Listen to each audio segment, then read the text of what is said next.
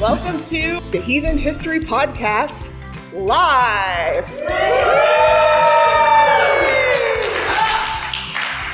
Ben, you want to tell them where we are? Yeah, we are coming to you from the theater at Fort Flagler State Park on beautiful Puget Sound in beautiful Washington State, where we're holding Trothmoot this year. Trothmoot 2019. And have a great crowd here with us today. So happy. And even more importantly, we are going to talk about history with people who can actually give us firsthand knowledge on some events. So we're talking about today the early history of the Troth, which I'll be honest about, Ben, not my strongest place. Okay. But that's okay because we have Melodi Grundy. Hello. She is the wife of Stefan Grundy, otherwise known as Kveldolfur Gunderson, who has been a long-term member of the Troth almost from the very beginning, and certainly one of the most respected writers on heathen topics. And we have another of the most respected writers on heathen topics with us, the fabulous Diana Paxson. Yay! You know, Diana, I have friends who are in the SCA who like fangirled when they found out I knew you. It was really quite disturbing. Yeah, my real claim to fame. Yeah. So, right. But yeah, if we start with the history of the Troth, we have to go back a little bit earlier and start with the history of the Asatru Free Assembly, which had been founded by Steve McNallen. We'll do a later podcast dedicated to Steve McNallen because he is a very interesting person. Or two, One way of putting or three. Mm-hmm. It's going to take a lot to cover all of his eccentricity. Right. He has some very interesting views. But he had founded a group called the Viking Brotherhood while a college student and ROTC cadet at Midwestern State University in the bustling metropolis of Wichita Falls, Texas. He says he had been privately worshiping the Viking gods since 1968, but he went public in 1972 and started publishing a journal called The Runestone, the first one of which had a run of 11 copies. It's fitting it was called the Runestone because it was produced on technology that wasn't much less ancient than runestones, called a mimeograph machine. So I'm curious to the audience, how many of you guys even know what a mimeograph is? Okay, so everyone here over like 35 knows what it is. All the kids here are going, what?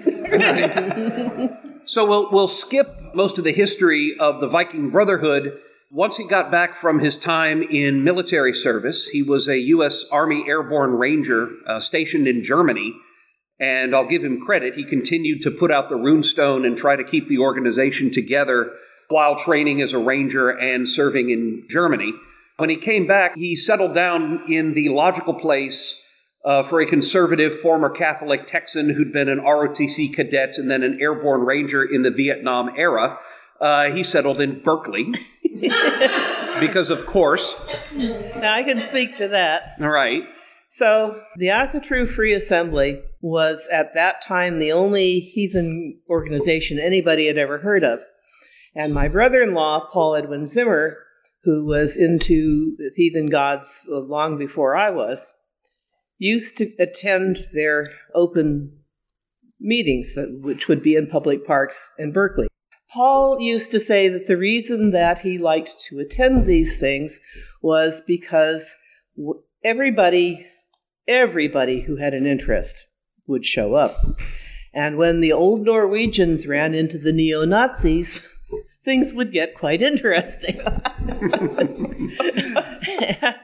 And I did not attend any of those, but we did ask McNallen and his first wife over to dinner at Greyhaven one evening.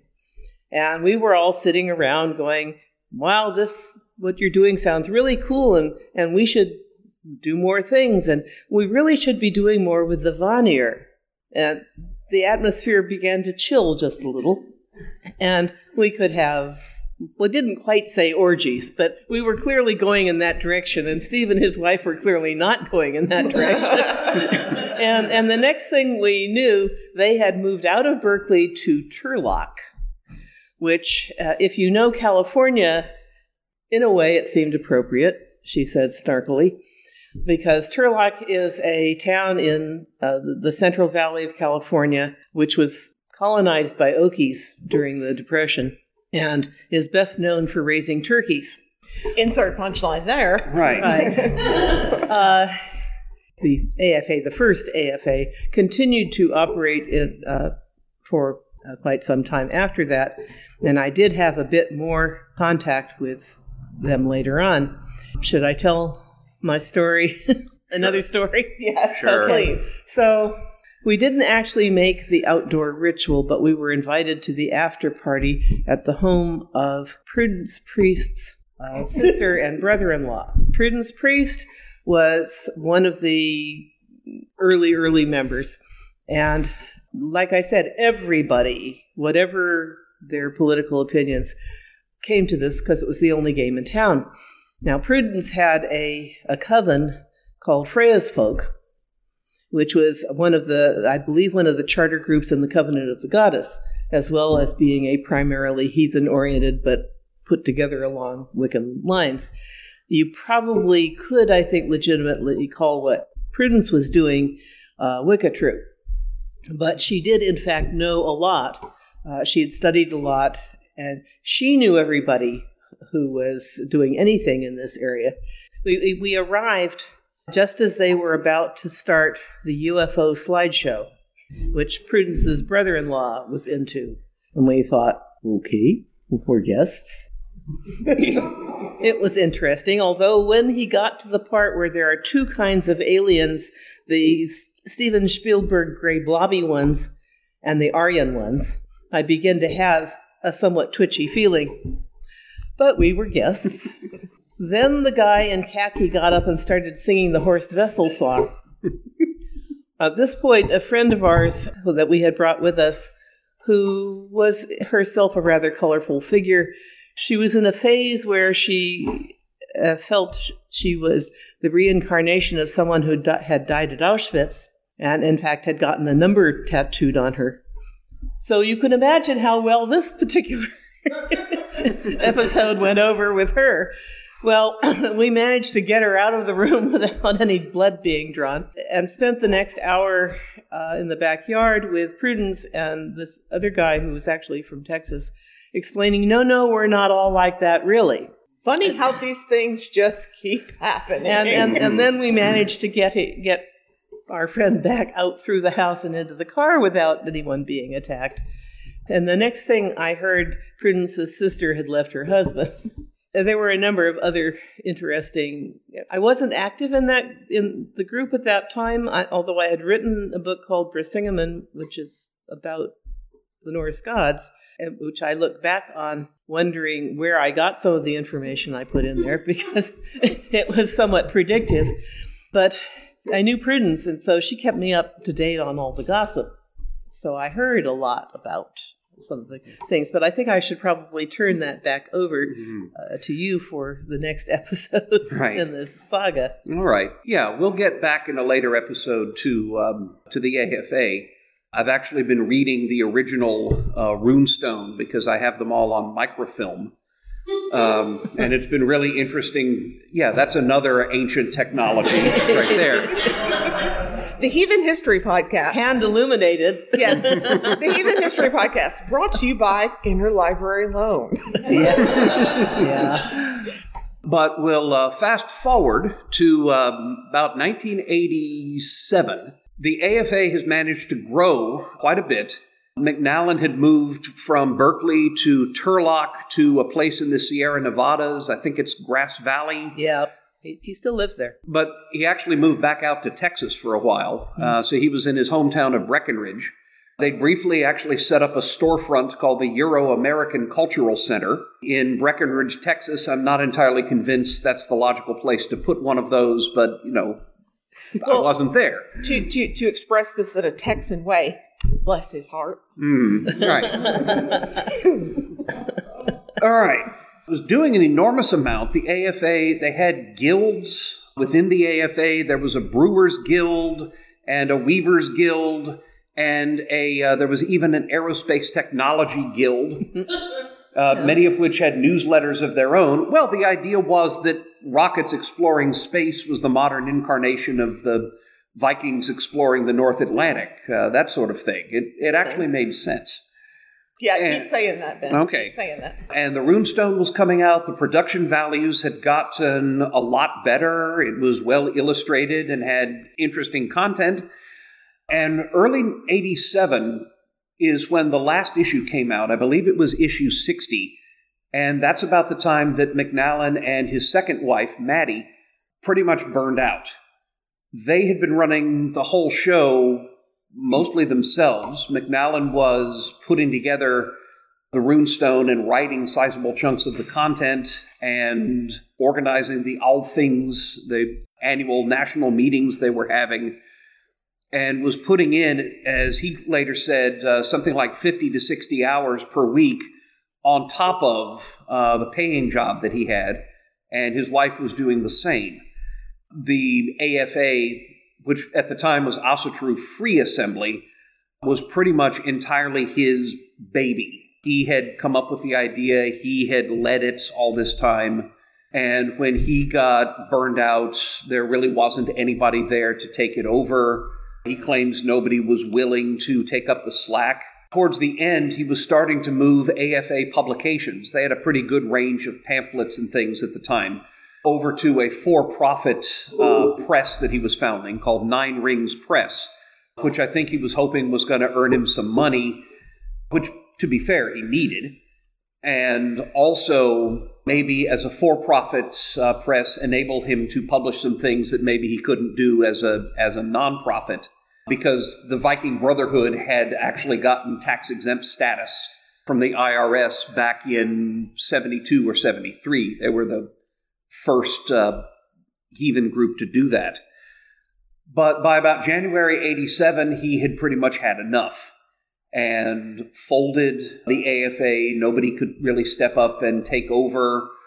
He ended up taking his group's membership rolls and other assets and transferring them to his longtime friend Mike, a.k.a. Valgard Murray, who'd been leading a large kindred that actually started independently of the AFA, the Arizona Kindred.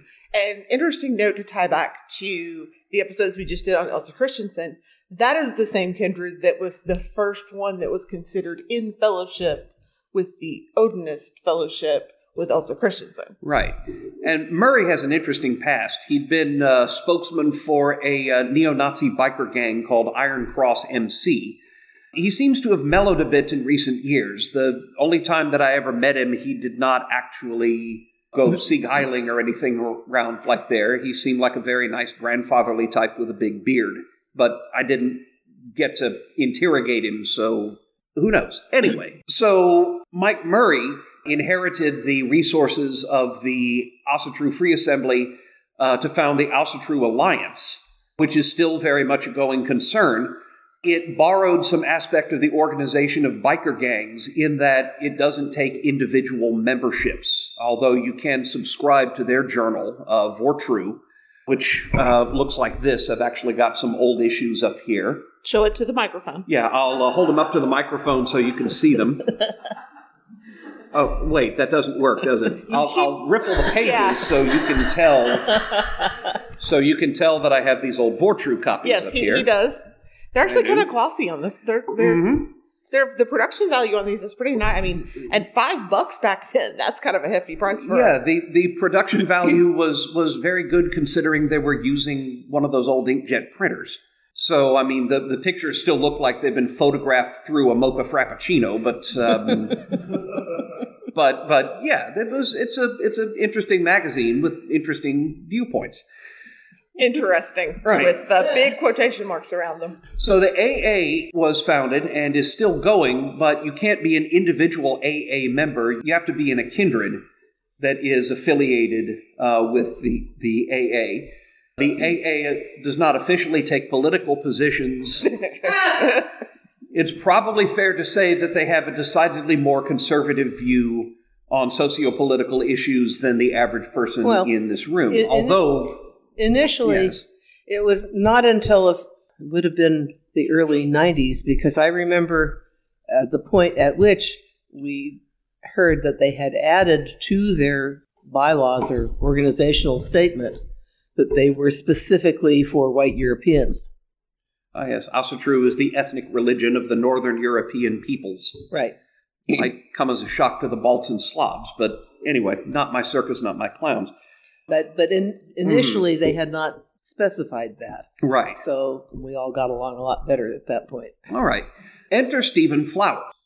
He is at the time, he was a graduate student in the Department of Germanic Studies at University of Texas at Austin, studying under Edgar Ptolemy, whose work is still well-known and frequently cited. I've used it quite a bit myself.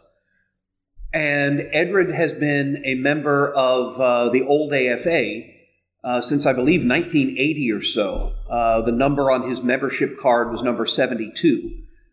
So he goes back a long way, and he'd been at the first Althing, the first gathering of the AFA, which I think was... Steve McNallen was still in the Bay Area, so I think they had it over in Lafayette, up in the hills overlooking Berkeley and Oakland. And Stephen Flowers, or Edward Thorson, as he's better known, led a couple of workshops on runes and was ordained as a Gothi by McNallen. He contributed a lot of material to issues of the runestone around that time and founded a group for esoteric rune study called the Rune Guild, which I believe is still a going concern. Back in the day, there was actually this outer court that would teach, the basic mundane knowledge of, what are these jaggedy-looking letters before they got you into the esoteric stuff. And it was called IRSA, the Institute for Runic Studies Asatru, IRSA. I can't remember what happened to that, but of course the Rune Guild kept on going. And not the same as the Queen and Bodvar Bjarki saga. Right, not the Queen not the Queen in Hrolf Saga Kraki. Or the IRS. Or the IRS, true. I'd much prefer that kind of IRS. Right. Anyway, so Thorson, feels like, when the Raven banner has been dropped, someone must be the next one to pick it up. And he gets the idea to found an organization. And his vision is a bit different from the AFA's. And one thing he meant from the get-go is that the new organization should not belong to one person. It shouldn't be any one person's baby. Because if it is, and that one person burns out or something happens, what do you have? You need to distribute your leadership around. And he gets together with a grad student at UT, James Chisholm, and they draft the founding documents of an organization. And they found it in the shape of a magical working on December 20th. I've got here Edward's book called History of the Rune Guild. I'm going to hesitate to recommend it wholeheartedly because he says a few things that could be construed as rather unkind about Kveldulf. Kveldulf's spouse being here, I really don't want to play the role of Ratatosk, carrying insults from one person to the other. That's okay, I probably heard them. Okay. And I wasn't there in the first place. I wasn't either. All right. She may have said worse, too. All right. I will say that Edred is an excellent writer, wonderfully bitchy in places, and I mean that in a good way, and certainly very entertaining and erudite and eloquent. And they found the Ring of Troth in a magical working on Mother Night, December 20th, 1987, on the land behind the house where Edward was living at the time, 7110 Meadowwood in Austin. You think maybe we could get enough money to put up a plaque or something like that? Well, I think it fits in with Austin's whole Keep Austin Weird thing. I'm sure the city would do it. Texas has this really bad habit of putting a historical marker up for everything. So I think if we petitioned, they'd put one up. I mean, it's drive through Texas sometime. It's like everywhere, every 500 yards. Historical marker here, historical marker here. Mm-hmm. We've stopped at a few and I don't even understand them. And my family's from Texas. Mm-hmm. So that's the organization called, at the time, the Ring of Troth, with James Chisholm as the steersman, which at the time was concerned with the day-to-day operations of the Troth, and Edward Thorson as the Drixton, which is not an office that we currently have, and it's basically ceremonial leader, the leader who reigns but does not rule, I suppose. he gets all the credit, but doesn't have to do the work. Pretty much. Yeah. They figured out my position in my kindred. No. And he was also warder of the lore, in charge of training clergy. And Edred's original vision for clergy was basically creating a bunch of Odinic rabbis. I think more like bishops. Okay. Feldhofer said it was rabbis. Mm-hmm. Well, but the structure that he proposed was very Episcopal. Okay. Yeah, clergy elders were supposed to, they were supposed to run hofs, run temples. He had visions of having a hof in every major city in the English-speaking world. The idea was that the hof would be self-supporting from hoftalls, donations from the members. The elders would lead blessings and would teach and conduct research and would work at this full-time, and that they'd ordain priests to go out and convert the populace. There was something in there about... I wish that you guys could see how hard I'm rubbing my temples at this. Right. And they actually did try to found a couple of hofs in the Austin area. Unfortunately, they couldn't keep them. They were both, one of them was a rented office in a somewhat dodgy part of town. The other one was a bit more rural. Whatever you might think of Edred's original organizational ideas, there just simply weren't enough people. There simply weren't enough boots on the ground to make running a full-time hof a job that would support anybody. You can't really keep food on the table as a full-time heathen govey. I don't think you could do it now. At the same time, I look back, because they were pretty young, weren't they? Mm-hmm. In their 20s. I mean, I think about how idealistic I was, because I became a heathen in my mid-20s, how really idealistic I was at that point, and how, man, I wanted to change the world, and wanted to do everything, and then life hits you in the face. Mm-hmm. I can't fault them for I'll be honest with you, I would love the idea that there would be a hof in every major city in North America. That would be amazing. But we don't have a critical mass of people to do it yet. That's why we must focus on being awesome heathens, so we draw in more awesome heathens. That's my plan of taking over the world. That's why I'm giving you all 100 copies of the Havamal that you need to start leaving in hotel rooms. Right. Well, you do know we named Ben has been named an elder in the Troth.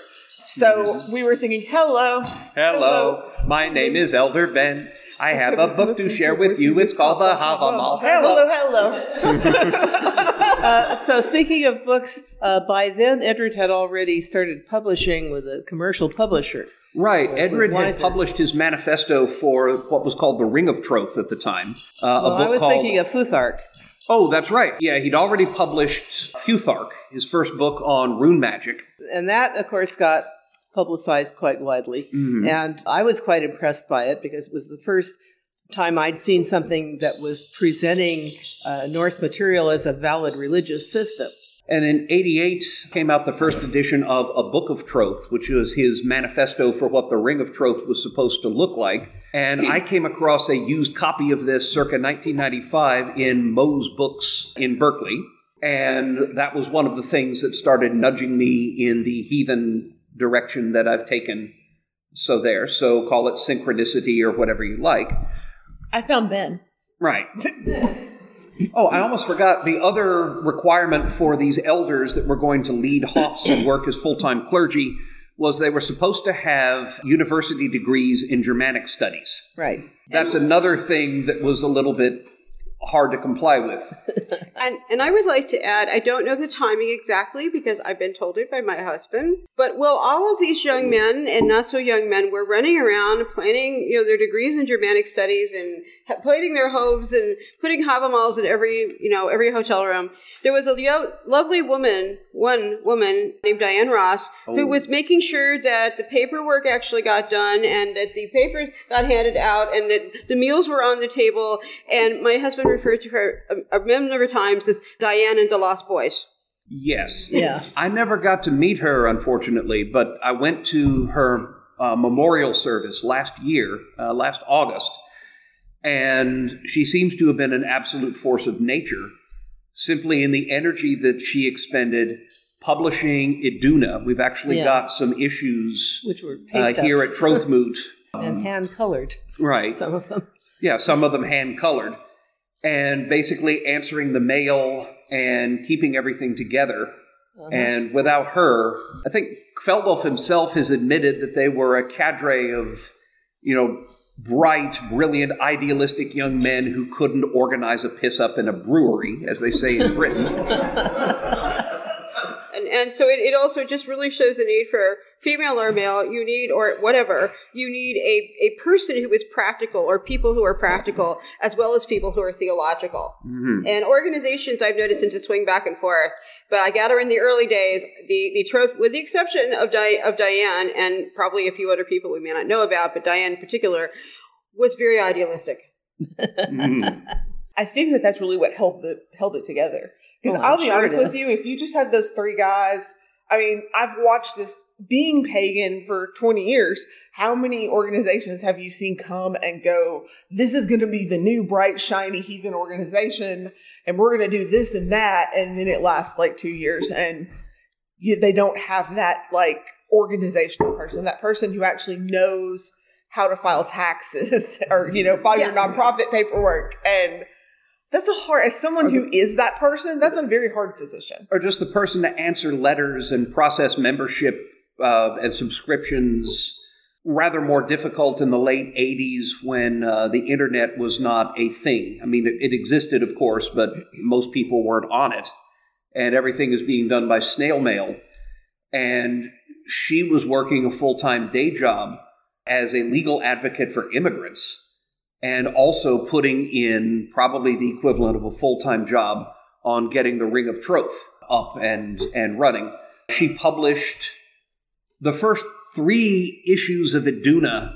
I think James Chisholm himself did, and they've got some really remarkable illustrations that he did. One in particular I remember is supposed to be Odin's Eye in Mimir's Well, but it frankly looks like the cover of Judas Priest's Screaming for Vengeance album. But if he says it's the eye in the well, I'll take it. Sure. But Diane's touch brought up certainly the editorial level. The magazine was put together much better, much more consistently. Of course, it was still being put together by printing things out on sheets of paper and pasting them down with rubber cement. And I didn't bring it, but I've actually got the original rubber cement paste down version of one of the early Iduna issues that Diane had in her files. I think it's issue 16. So this was a lot harder, or, well, maybe it wasn't a lot harder, but it was frustrating in different ways when you don't have Adobe InDesign. Which removes a whole level of frustrations and adds a whole new level more. Yeah. I think it was an important time. I think the optimism was important.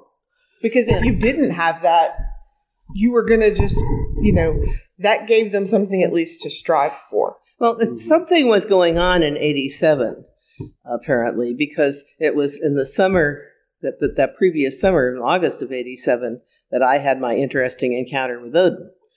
And then January started my first rune class, despite the fact that I had written the book Brisingamen in 1982. When I finally did encounter the heathen community, everybody had read Brisingamen and assumed I'd been heathen for years. You weren't. That's news to me. I thought she'd written that after she was heathen. Well, I was a pagan. Yeah, but I just assumed you were heathen when you wrote it. So, and for anyone listening in Europe, heathen and pagan are actually 2 different things in the United States, whereas in Scandinavia, the word heathen is used in place of the word pagan. And even my old knitting books from the 1960s will refer to heathen period knitting. Yes. So just clarifying that. Then things started getting weird in, Weird? In my religion? Mm-hmm. Weirder? Started? Heavens. No. In 1989, before Edred had founded the Ring of Troth.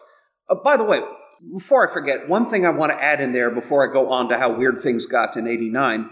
The original name of this organization was the Ring of Troth, abbreviated ROT. And I can, yes. I've already seen that. And I am I think, mainly responsible for dropping that when I pointed out that the acronym really was not wise. You can still probably find various, archived mailing list entries and Usenet newsgroup rants, if anybody remembers Usenet, complaining about the rot. Oh, ha, ha, ha. But actually, Edred meant that, and he wasn't thinking of rot. Naturally, he was thinking in Old Norse, and was thinking of rot, which is the word for root. Yeah. So the Ring of Troth was supposed to be the root. If he'd found it in Germany, that might have worked. Mm-hmm. Unfortunately, there was rot in the root. Then I'm Cheng. Oh. In 89, word started spreading that Edred and also James Chisholm had been members of a group called the Temple of Set. Now, for those that don't know, Anton LaVey had founded this organization called the Church of Satan, and Edred had very briefly been a member, but had let his membership lapse. LaVey his previous job had been carny, and it kind of shows. His own philosophy was basic atheism, or if there was a god, it was so remote as to not concern itself with humans at all. Actually, he basically admitted that his philosophy was Ayn Rand's objectivism with the serial numbers filed off. And Satan in the original Church of Satan is not a god that's out there. It's basically a symbol of your own desires and your own personal drives, all the things that civilization and religion are trying to suppress, but which you can tap into as a source of power. Now, a former Air Force officer, Michael Aquino, actually had an encounter with a being that he called Set, after the Egyptian god, and founded the Temple of Set as a theistic satanic organization, where Set is real, he exists, but Set is not the god of evil. He's the god who brings enlightenment and curiosity and drive. As I understand it, he's not worshipped as such, but he's honored as the god who gives the gift of inquisitiveness and creativity, ultimately leading toward human advancement and ultimately self-transformation. You could argue, and Edred Thorson would, that this is actually rather Odinic, that what Odin is about is neither salvation nor damnation on the Christian model, but about winning knowledge and wisdom and ultimately leading people to sacrifice self to self and transform, I suppose. Diana, as the ranking Odinist, you might have some things to say about that, but you can at least see that the theologies are not entirely incompatible. Well, I think he also was including some of the darker aspects of Odin. Right. The problem was that in the late 80s, the U.S. was under the satanic panic. I remember this pretty well. I was in high school at the time, and everybody was convinced that there were backwards satanic messages in the purveyors of demonic heavy metal, like Styx. I grew up just outside of West Memphis, Arkansas. That's all I'm going to say. Mm-hmm. The scary Satanists with the van with the moon on it were going to come steal your blonde-haired children and sacrifice them. Mm-hmm. And that's what led up to the whole West Memphis 3 thing, which is a whole other story. But if anybody's got questions about it, we can talk later. Our SCA group in Mississippi was told by the university that we could no longer wear cloaks to our meetings, or we would lose our campus charter because people had complained that we were a satanic coven. Yeah, cloaks are very scary. Yes, this was the atmosphere of the time. Yeah, it was really. I remember I was at older elementary school, and like my parents really were genuinely convinced this was happening, and they were showing us videos at church. I mean, this was a intense time. Mm-hmm. Yeah, D&D was supposedly a gateway drug to occultism that would teach you how to really, cast Bigby's grasping hand or something like that, and, summon up occult forces to help your paladin take out the red dragon or something. And what they don't realize, Ben, it wasn't D&D. Yeah. It was Magic the Gathering that got me. Oh, okay. And on a somewhat more sinister note, This is the time when people were having these recovered memories of satanic ritual abuse. Yeah. There were those daycare centers where the kids were encouraged to testify to having been ritually abused in very bizarre ways. Most of this turns out to be recovered memory syndrome. It turns out to be much easier to plant memories in someone else's head if you ask them the right questions and really want them to be there. But this is the time that we're talking about. This is the time when Geraldo Rivera did a big TV special about this underground network of satanic cults that was, potentially sacrificing millions of children a year or something like that. Hey, Ben. Yes. Throw a chair at Geraldo. Ah, yes. Throw a chair at Geraldo, you Nazi punks, you Nazi punks, you Nazi punks. We won't sing the rest because we don't want to get rated mature on iTunes. Yeah, there was a New Orleans rock band that did covers of La Bamba with lyrics like Throw a chair at Geraldo. They're called Dash Rip Rock. Check them out. Yeah. Anyway, so in all of this, you have Edred and James Chisholm have been long-term members of the Temple of Set, which actually is satanic, although not satanic in the way that everybody thinks. Would you call it set-tanic? Call it whatever you like. And in 1989, the leader of the North Texas Kindred, which has affiliated very early with the Ring of Troth, finds out about this. His magical name was Solveig, or Ingvar Solveig Ingvason, if memory serves. His mundane name was Rob Meek. He was a former Episcopal priest, and he had been disabled because of an inoperable brain tumor. And he'd actually joined the Ring of Troth with great enthusiasm and had briefly served as secretary and was very, very keen on the whole thing.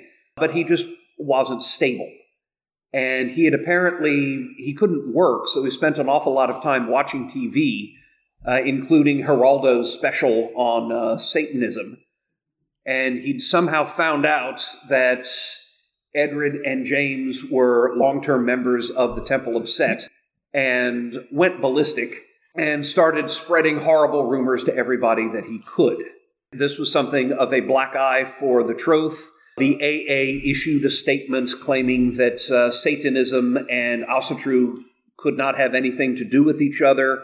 So did the Odinic Rite. I've actually got the text of one of these right here. Okay, this is from the Odinic Rite's bulletin. Christians and Satanists are two sides of the same metal, whatever names they may choose to work under.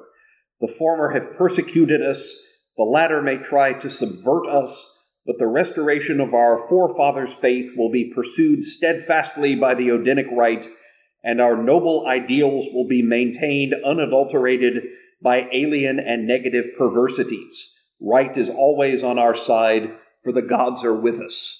So that's 1989 there, from the Odinic Rites magazine. And that really was a rough time because that was the mindset of the time really kind of informed that. I think if something like that came out now, people would just laugh and think it was funny. Yeah, it's not nearly the dynamite that it was back then.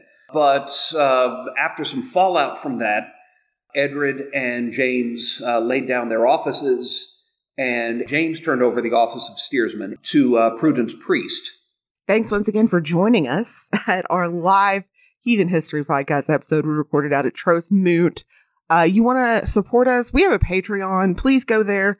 I post a lot of stuff there. We got free stuff, previews, special gifts, access. We've got a Facebook group where you can ask Ben questions and he'll answer them. His wife's a member. She'll make him. So you can do that at patreon.com/Heathen History. And you can follow us on Twitter at Heathen History or Facebook at facebook.com/Heathen History for updates. And as always, our show notes and sources are available on our website, heathenhistory.com. Where you can also go and see a biography of both of us that I wrote. And they're pretty sad. Our theme music is Happy Viking by Roller Music. And our show is edited by Hands on Keyboard. For the Heathen History Podcast, I'm Lauren. And I'm Ben. Wassail, y'all.